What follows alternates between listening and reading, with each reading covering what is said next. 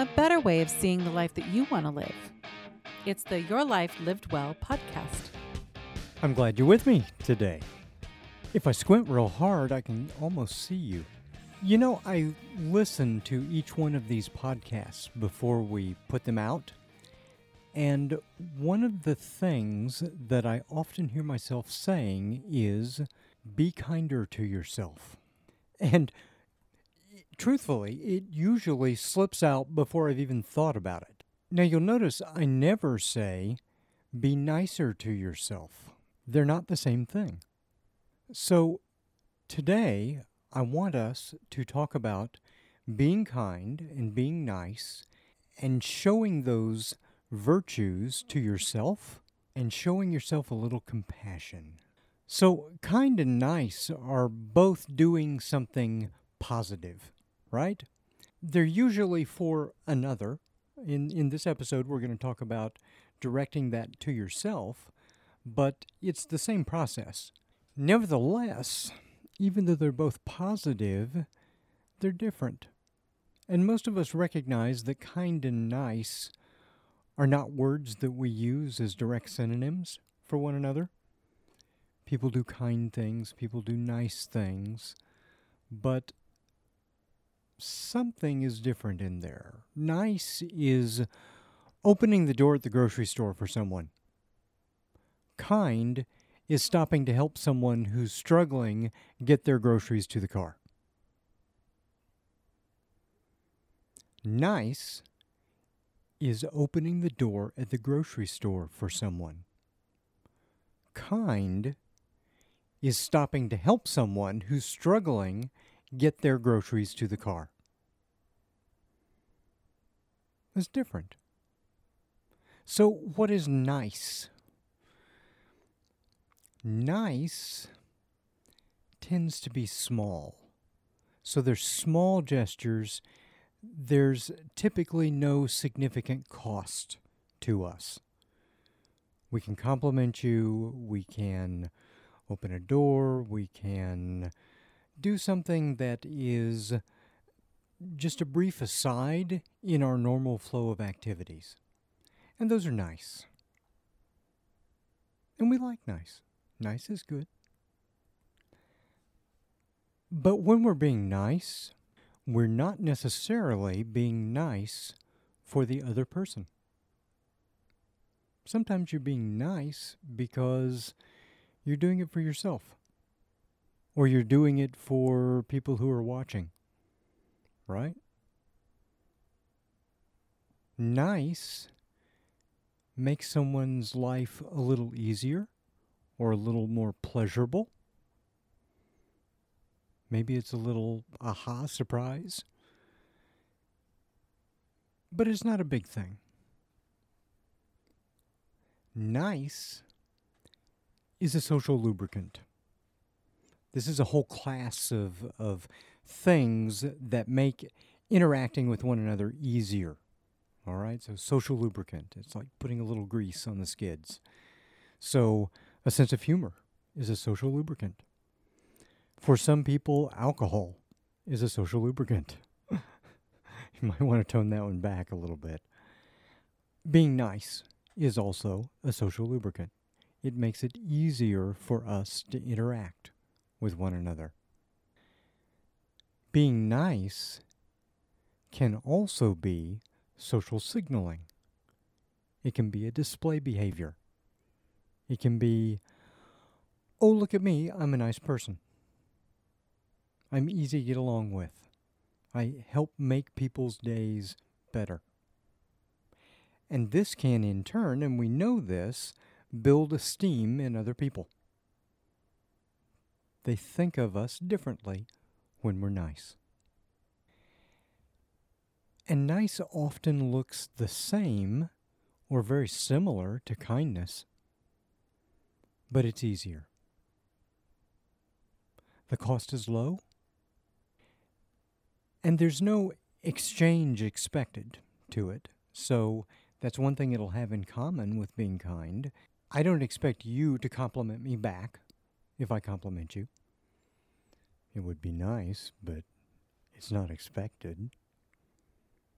Nudge, nudge, hint, hint, wink, wink. Yeah. So let's contrast this with what is kind. Kind requires some generosity.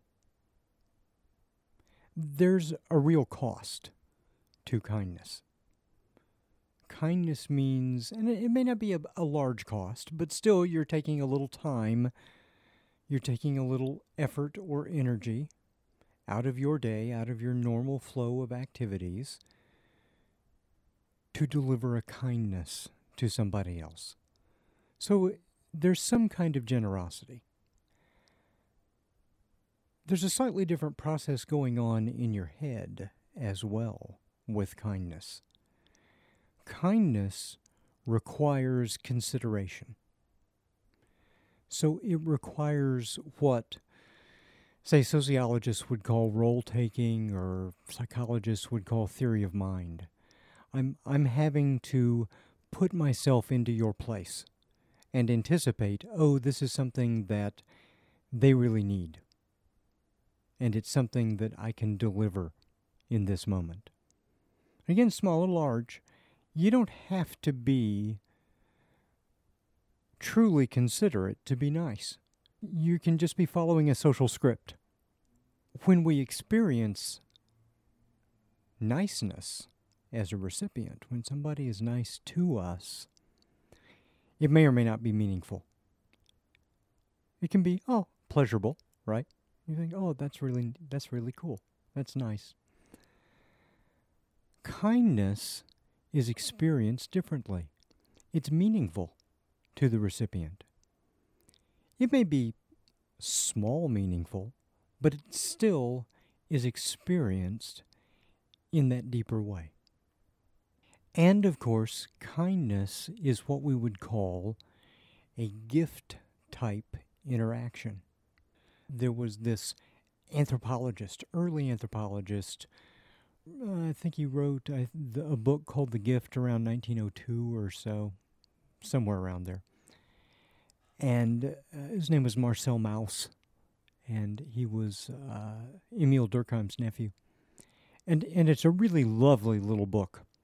And in it, he distinguishes between two kinds of interactions and two kinds of relationships, exchange type and gift type. Exchange type is our more distant instrumental relations with other people. So I go into the store, I have an interaction with the clerk, I give that clerk some money, and she lets me walk out with some goods, right? Quick exchange.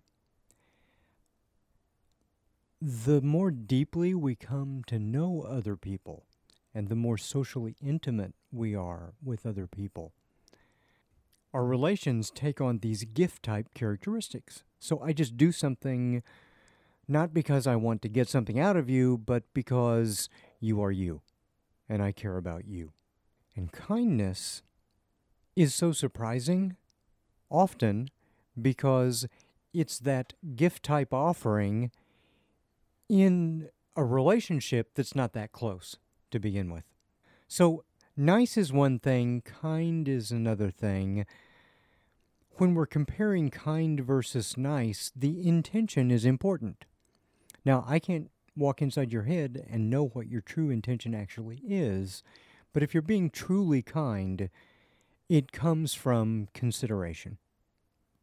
Kind is that true gift versus a mostly inconsequential display. Kind is real compassion and empathy versus following an approved social script. And kind is not always nice. So if your friend has a big day and your friend kind of stinks, and you take that friend aside and say, you're a little smelly today, and you probably ought to do something about that before you go off on your big meeting. Well, that's not nice to hear, but it's probably kind, and it probably is meaningful and helps them experience a better day. So why do we become unkind?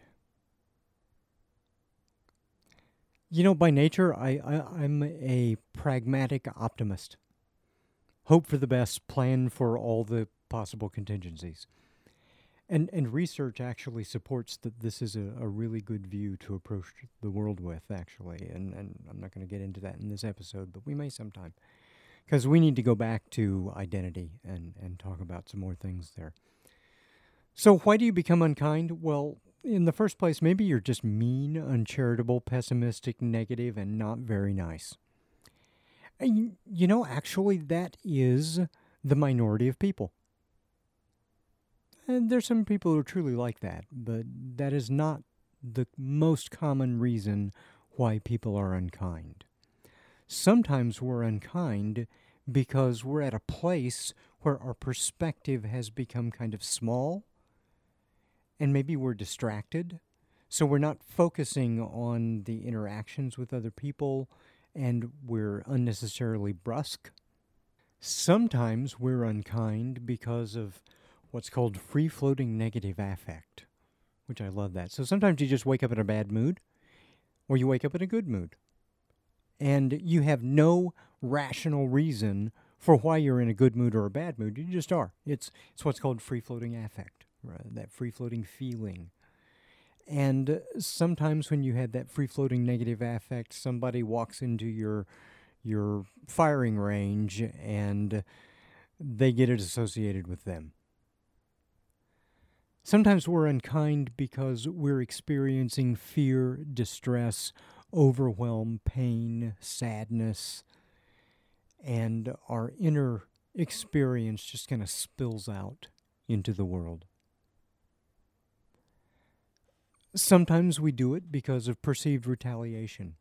So we think somebody has been mean to us and we're mean back. And yeah, sometimes you really may have asked for it, sometimes accidentally. And finally, it's more likely to happen backstage. So Erving Goffman had this wonderful metaphor for how we live our lives. It was called dramaturgy.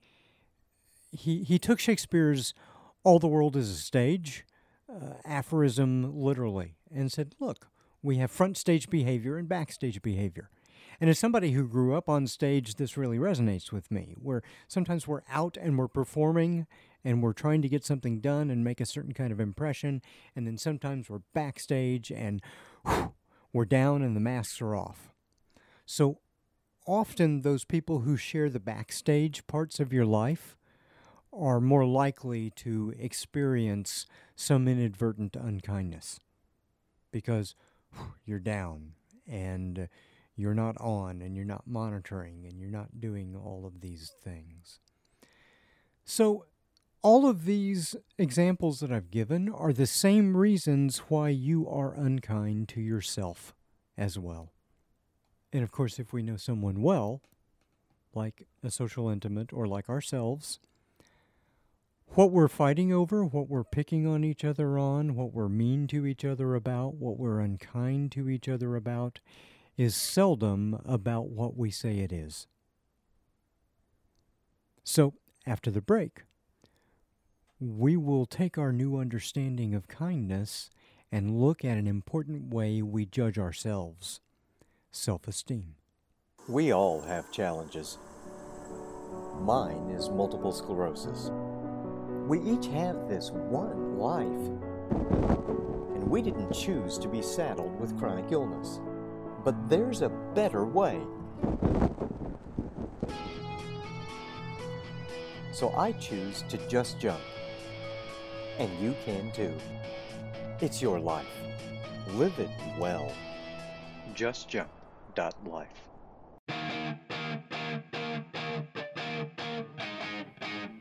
And we're back, and we're judging ourselves. Not too harshly. We're going to be kind about it. Not nice, kind. So how we judge ourselves is part of our self-image or our identity. And there are lots of parts to this, and if you will recall back in Season 1, Episode 10, I did an episode about identity, so I'll let you go back and refer to that. and I think we'll have another one coming soon because there's a lot to it, and it's really important because how we feel about life, the quality of life that we experience, the experiences that we have, those are all processed through our identity.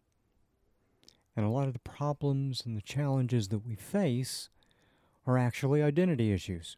Let's look at self-esteem here, and we're going to contrast it with something else here in a bit. I was just curious, so when I was prepping some notes for this episode, I ran a quick search on it, and there were 58 billion hits on self-esteem. So it's obviously something that many of us are very concerned about. But I want us to think about self-esteem a little bit differently here, and I'm going to define it as how we judge ourselves when we're at our best. Keep that in mind because that's going to be important. That's the thing that we don't usually think about, that clause, when we're at our best. And of course, there are like kind and nice, and like so many of these things that we talk about, there's a deep version of self-esteem, and then there's a really shallow, superficial version of self-esteem too.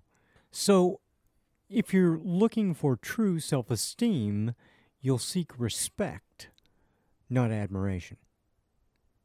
Admiration is fleeting, it's fickle, it is based on surface judgments, how you're looking that day, whether you're being sparkling and charismatic that day. Respect comes from the character of your actions. If we want to look for true self-esteem, we're seeking those unconditional sources of that assessment, right? Not the contingent ones. Oh, if I'm looking fabulous today, then I feel good about myself. If I am on time today, I'm feeling good about myself. All those things, right? Those are all contingent, they're surface, and often they're based on things that are out of our control. And if we're looking to those sources for our self-esteem, then we're probably not going to feel very good about ourselves. On average, self-esteem tends to rise from a low point in our youth and our adolescence all the way through middle age, and then slowly decreases thereafter. It's probably cultural. It's probably because we live in a world that tends to devalue age in ways that historically we may not have. But self-esteem is really important because it's a source of energy and motivation that keeps you out and up and engaged in the world and trying. So self-esteem is sort of like a battery that you draw on. When we have esteem for ourselves, it increases our sense of capability, our sense of security in the world, our sense of safety. It increases our internal locus of control. So we feel that we are going to be capable, that we are able to get things done. We have confidence in our beliefs and in our problem-solving abilities. We tend to trust our own judgment. When we have self-esteem, we seldom worry or ruminate.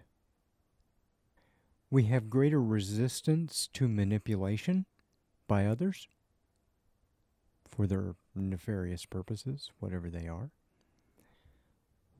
We have increased enjoyment of our experience and of the world in general. And we have increased internal awareness of our own feelings, our motivations, what I call our society of mind, right? We're more aware and understanding of what's going on in ourselves. And we have greater external awareness. We're paying more attention to other people. We're more concerned with social norms, with fairness. And we're more effective to cooperate. We get things done together with other people better when all of us have a good level of self-esteem. So that esteem is related to our emotional stability. It's related to our conscientiousness. It's related to more prudent decisions. So we engage in less unthinking, unnecessary risk-taking when we have self-esteem, when we have more regard for ourselves.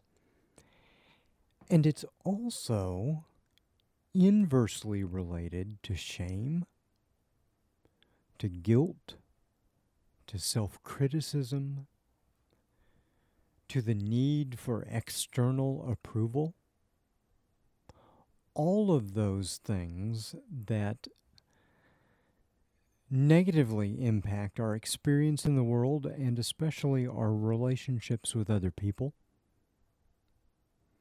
Because it's tough dealing with somebody who always feels shame, who feels no self-worth, who is always apologizing and feeling guilty, who's always criticizing themselves, who's always looking to you for approval so that they can get the energy that would normally come from that internal battery of self-esteem from other people around them.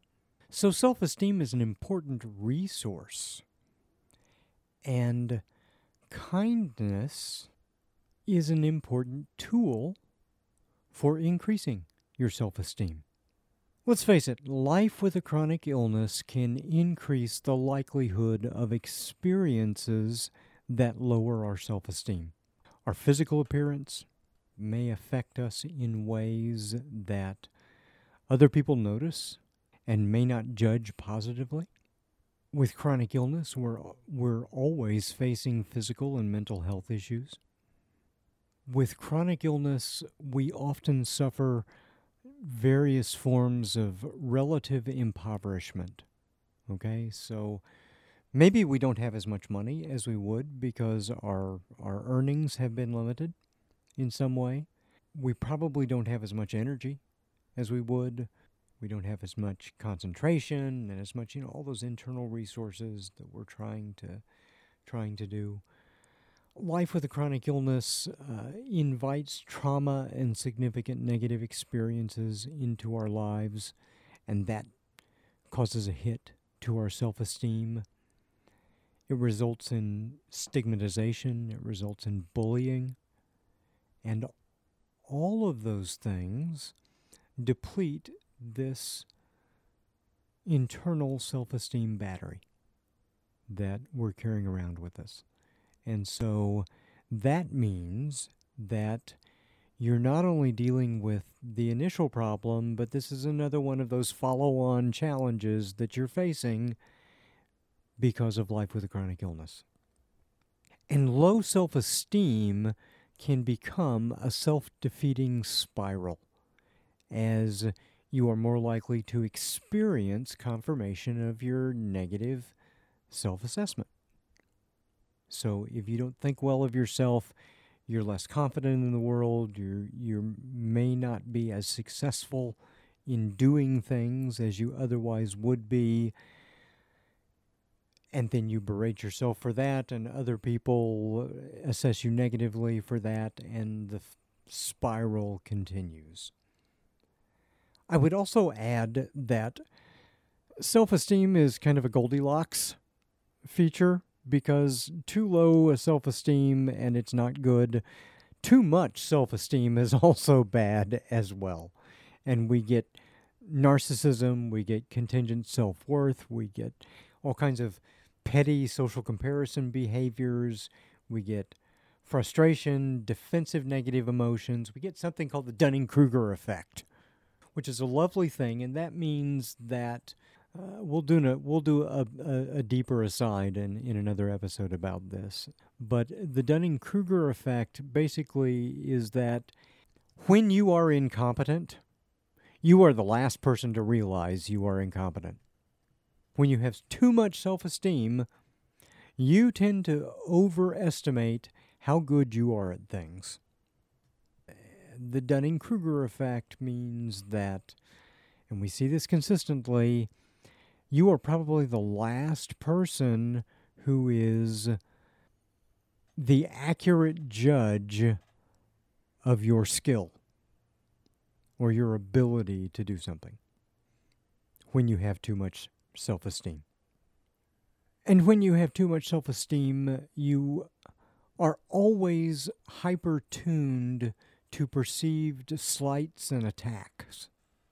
Because if anything comes out that doesn't agree with your inflated assessment of yourself, then you take that as an attack.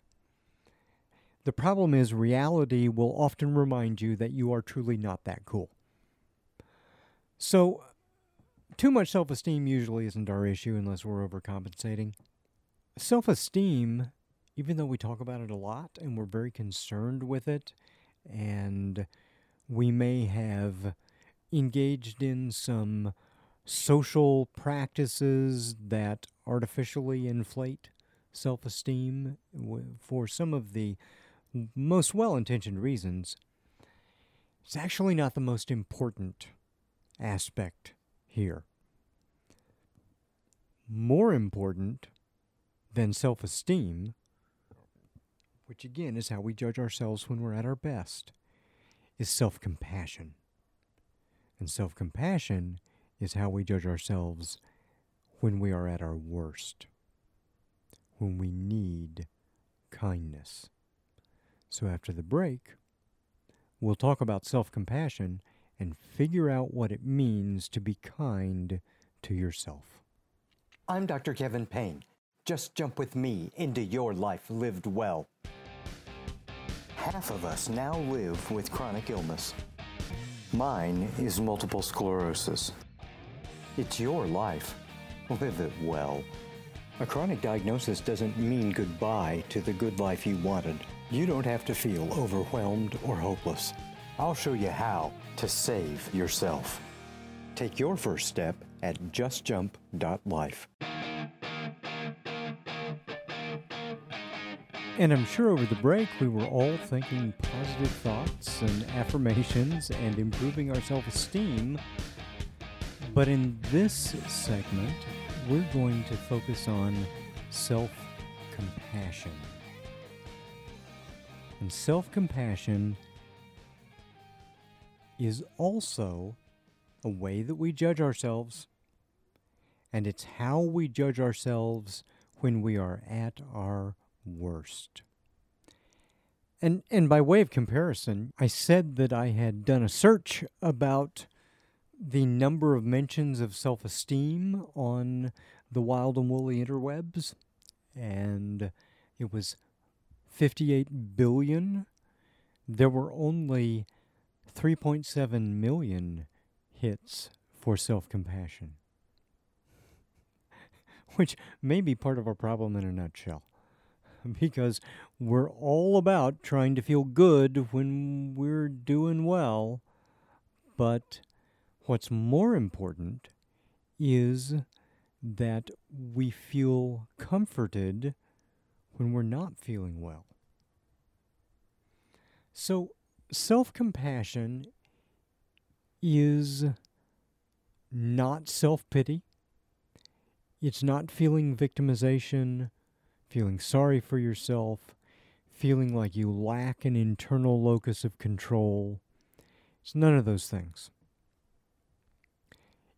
It honestly acknowledges your limitation, your failure, your overwhelm, your pain. And it begins there. It said, all right, I've had an experience that wasn't good, an experience that I wish I hadn't had. Somehow I haven't lived up to some expectation that I had or that others had, or whatever it is. There was some sort of standard, and you feel inadequate.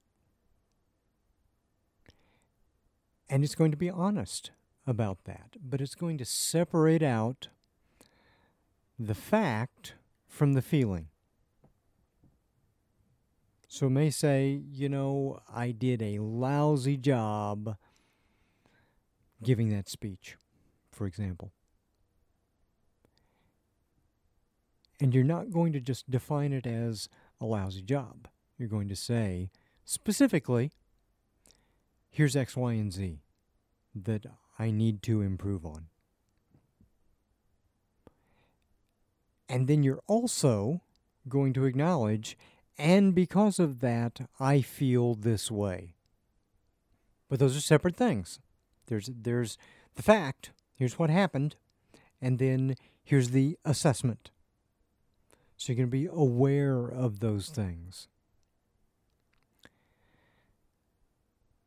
Self-compassion is also kind to oneself in the face of our inevitable human shortcomings rather than self-criticizing. Now let me be really clear here. It doesn't mean that suddenly you stop criticizing yourself. What it does mean is you understand that there are a whole chorus of voices with different things to say in your head. And you can acknowledge that critic, and then you can sort of feel like they're Statler and Waldorf sitting up in the cheap seats there at the Muppet Show, bickering and complaining to one another, and then ignore them. And give them their time, say, yes, I understand that this is what you feel about it, but then acknowledge the other voices who are assessing it in different ways.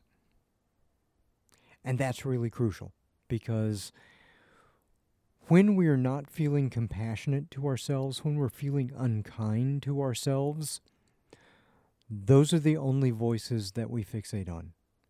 And those are the only voices that we then ruminate on. We play them over and over and over again. We let them go. Go back to the mindfulness and meditation episodes that we've done. Use those tools. And that brings us to our next point. Self-compassion is mindful. It is aware of all the internal judgments, but it doesn't cling to any one of them. It doesn't ruminate, it doesn't fixate, it doesn't replay time after time after time those most awful judgments. It lets the mental weather happen. There's no denial, there's no suppression. You let them have their say. They're critical. You can say, yeah, you're being twits about it. But then it's also listening to the other views, the other assessments on what happened. And it's also acknowledging the positives as well. So you're getting a more complete picture. And with a more complete picture, then you're able to build on that better. And you're able to come out of even what you thought was kind of a crushing, awful experience, feeling better about it.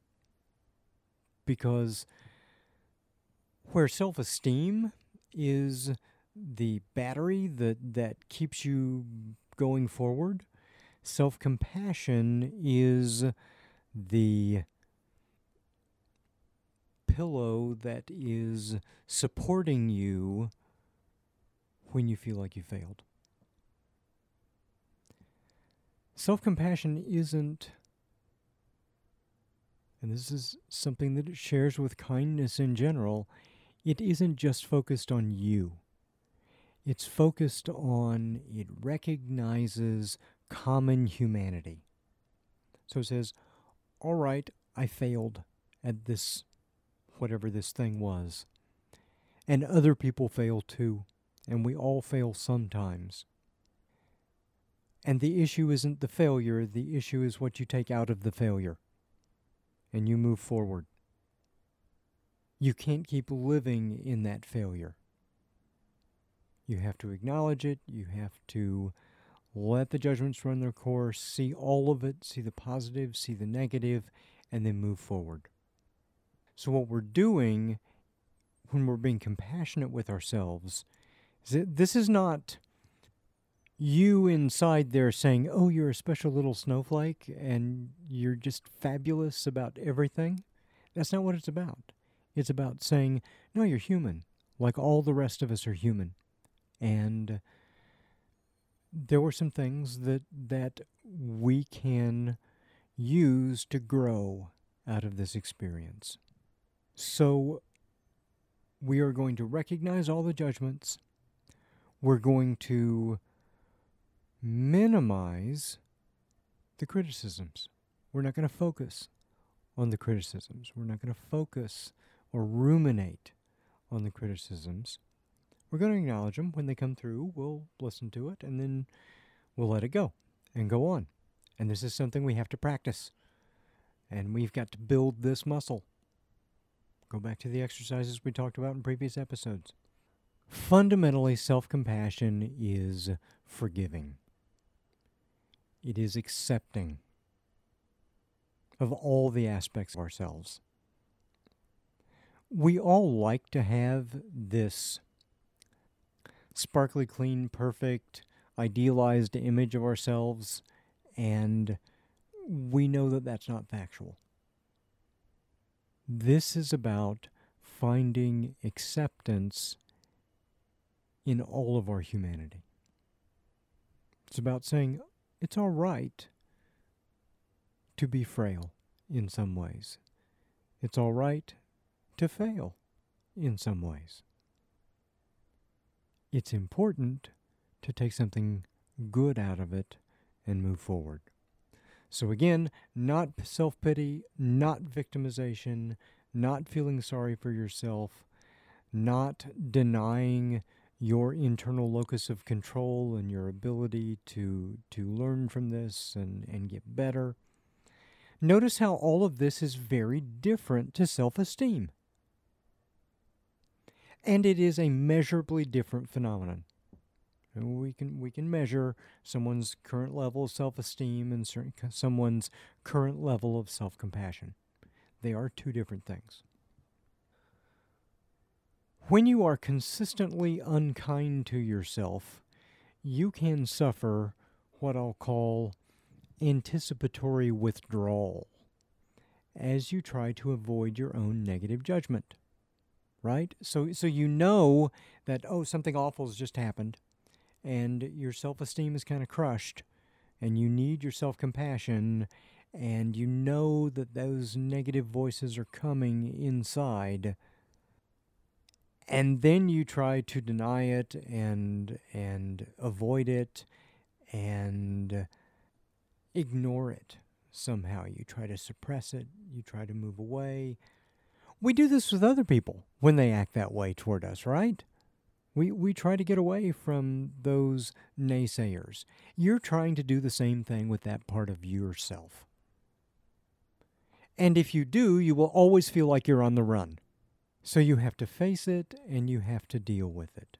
So I will ask you a question here that I have asked in other episodes. What are you teaching yourself? Every time we do something, every time we say something, we are implicitly sending messages to others and to ourselves. When you are critical of yourself all the time in this unreasonable way, you are teaching yourself that you are not valuable. That is the lesson that you're learning. So during this break, I want you to think about some better lessons that you can teach yourself. And when we come back, we will look at some specific, concrete things that we can do to improve our self-esteem and self-compassion. We all have challenges. Mine is multiple sclerosis. We each have this one life, and we didn't choose to be saddled with chronic illness. But there's a better way. So I choose to just jump. And you can too. It's your life. Live it well. JustJump.life.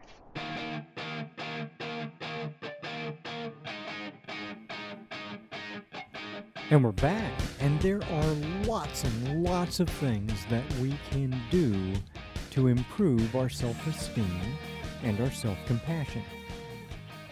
We can do this, just kind of in general, through kindness to ourselves, through successful experiences that we expose ourselves to. Because on the one hand, our psyche doesn't care so much whether it's a difficult thing that we've succeeded at or an easy thing that we've succeeded at. It's more primal than that. It's counting successes. So acknowledge those small things. Actively forgive yourself in the face of failure. All of these things have to be practiced. So we want to put ourselves in affirming environments and affirming interactions. So we need to think about where we are spending our time, what we're spending our time doing, who we are spending our time doing things with. And you want to put yourself in the position for easy wins, too. Easy wins are really cool. This is what my Plan C days are all about. Sometimes when we're having a really awful day, the best thing that we can walk out with is a handful of Plan C wins that help us feel like we've gotten something out of it that day.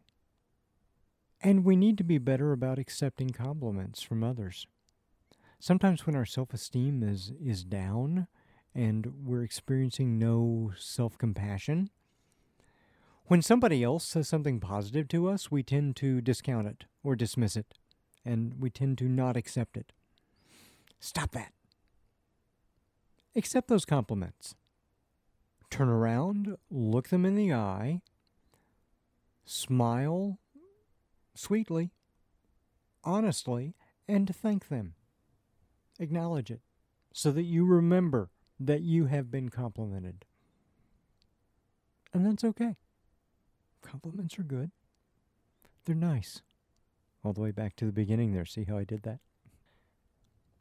Remember that even though your critic tends to be the loudest, there are lots of different viewpoints going on in your mind. So who else is speaking in your head? What other kinds of judgments are being made? And it may take a little while to calm the critics down because they tend to shout and they tend to be insistent. If you need to, after some kind of really bad event, sit down and make a specific concrete list of all the judgments about it, good and bad, about everything that happened. And, I've said this before, but when we write things down and get them out of our heads, it gives us a bit of distance. And sometimes it's much easier for us to process these emotional challenges when we do give ourselves some distance. So we're going to get some distance. We're going to treat ourselves as another. You might even want to speak about yourself in the third person. So Kevin did this. Kevin did whatever. Now, don't do this to other people. Don't walk around and say, Kevin is having a fabulous day today. No, that doesn't work. But to yourself, sometimes it helps give you the mental and emotional distance that you need. It helps activate a different part of our brain as we do that. So we want to change our internal conversations. Because ultimately, self-esteem, self-compassion are the results of these internal conversations that we're having. Now, you want to shift them to the positive, but they need to be, and I will really stress this, believable affirmations. Years ago, there was a Saturday Night Live skit with character who consistently made these vapid, unbelievable affirmations about himself. You are wonderful. And it was funny because these were the kinds of vacuous, meaningless, over-the-top, silly, happy, positive things. They were all surface and no substance. And that's why we found this routine funny. And I think they still exist as memes on the internet. Every once in a while I'll see a meme come along. But there are certain kinds of conversations going on in our head that we need to replace with more positive and still believable affirmations. And that's how we're shifting the conversation. So we're acknowledging the negative one, but if you hear like all or nothing thinking, so if something is either all good or all bad, then that's something that needs to be teased apart and replaced, because that's not the real world. There are no unalloyed goods and bads. There's always something going on in the gray space in the real world. It may be way closer to one side or another, but if your voices are engaging in that all or nothing, if you had a mixed experience and one little thing went wrong and that ruined the entire thing for you, then that's the kind of speech that you want to replace. So this is a kind of mental filtering. You're only seeing the negatives. You're dwelling on the negatives. You're distorting your view of whatever it is, including yourself, by filtering out all of these good or neutral aspects.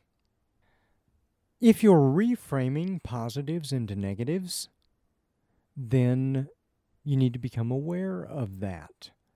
So, in other words, maybe you took a test and you did really well on it, and you get your grade back and you think, well, it was an easy test. And we do that sort of thing to ourselves. No. You did well because you did well according to the standard they put before you. And just because you may have found it easy, that probably means that you know it better than a lot of other people, because other people didn't find it easy. So stop reframing positives as negatives. Stop jumping to negative conclusions. So if your inner voices are jumping to negative conclusions with no evidence, right? So if you've texted somebody and they haven't responded to you, and you're sitting there thinking, oh, they think I'm a loser, I'm not important to them. No, it's probably not about you. It really isn't. If you are confusing your feelings and facts, like we talked about earlier, that leads to conclusions like, oh, I feel so down, I feel like a failure, I must be a failure. No, you failed at a particular thing. We all do. So all of this negative self-talk, when you're undervaluing yourself, when you're putting yourself down, when you're using self-deprecating humor, right? those need to be reframed. So, again, it's a process. You're learning to do it. You're hearing that voice, and then you're responding with, oh, and it could be seen this way. So you're adding to the conversation. You're adding more reasonable, more fact-based, more positive voices to your internal conversation. So you're replacing this with hopeful statements, right? I can do this. I know it's going to be tough, but I can gut my way through. You're forgiving yourself. Notice I've used that a lot this episode. You're avoiding normative statements. Oh, I should do this. I shouldn't do that. Right? You're framing what you are doing in terms of descriptive, fact-based. Okay, I'm going to walk into the room. I'm going to do this. I'm going to do the next thing. And you're not focusing on this should standard, this normative standard. You're just going to let the experience happen. You're going to focus on the positive. You're going to focus on what you can influence. If you're making your judgments about what other people thought, or about what other people did, or about things in your environment that got in your way that you couldn't control, then you're setting yourself up for lower self-esteem and lower self-compassion, because you're taking responsibility for things that worked against you that there was no way you could do anything about. Some things aren't in our control. To have a good, healthy locus of control, we have to understand where it ends as well. Make all of this a learning experience. And again, we're back to we need to live a more examined life. When we're out there on the edge and we're dealing with the negatives and the trauma and the pain and the distress and all of this, we need to become more aware, even when our inclination is to run from it. So be more encouraging. Look to every positive. Keep your judgments more factual. And show real compassion to your future self. Because your future self has to deal with all the consequences and fallout of whatever you're doing right now. Don't just be nice to yourself now. Be kind to your future self. And also, be nice to yourself sometimes too. Because we like it when people do nice things for us. So do nice things for yourself every once in a while. So I may do a nice thing for myself here in a bit. It's a wonderful day, and I'll go jump out of an airplane here in just a few minutes. Notice all of this is about learning and about awareness, and this is a theme that we keep coming back to. Once we're aware, we can learn.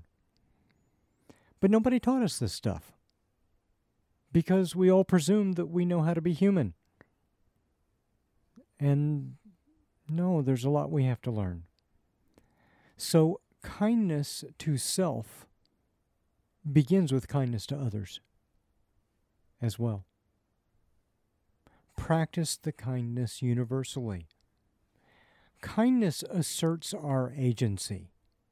Every time you're kind, it is an example of you making a positive choice in the face of the awfulness of life.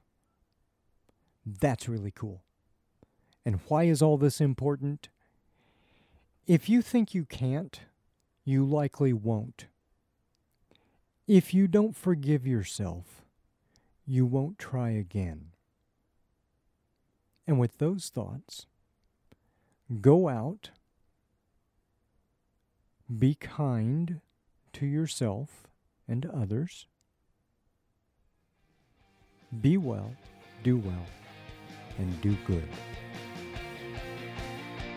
If you've enjoyed today's topic and want to join the conversation with Dr. Kevin Payne, Find Your Life Lived Well on all of your favorite social media sites, Patreon, and of course, yourlifelivedwell.co.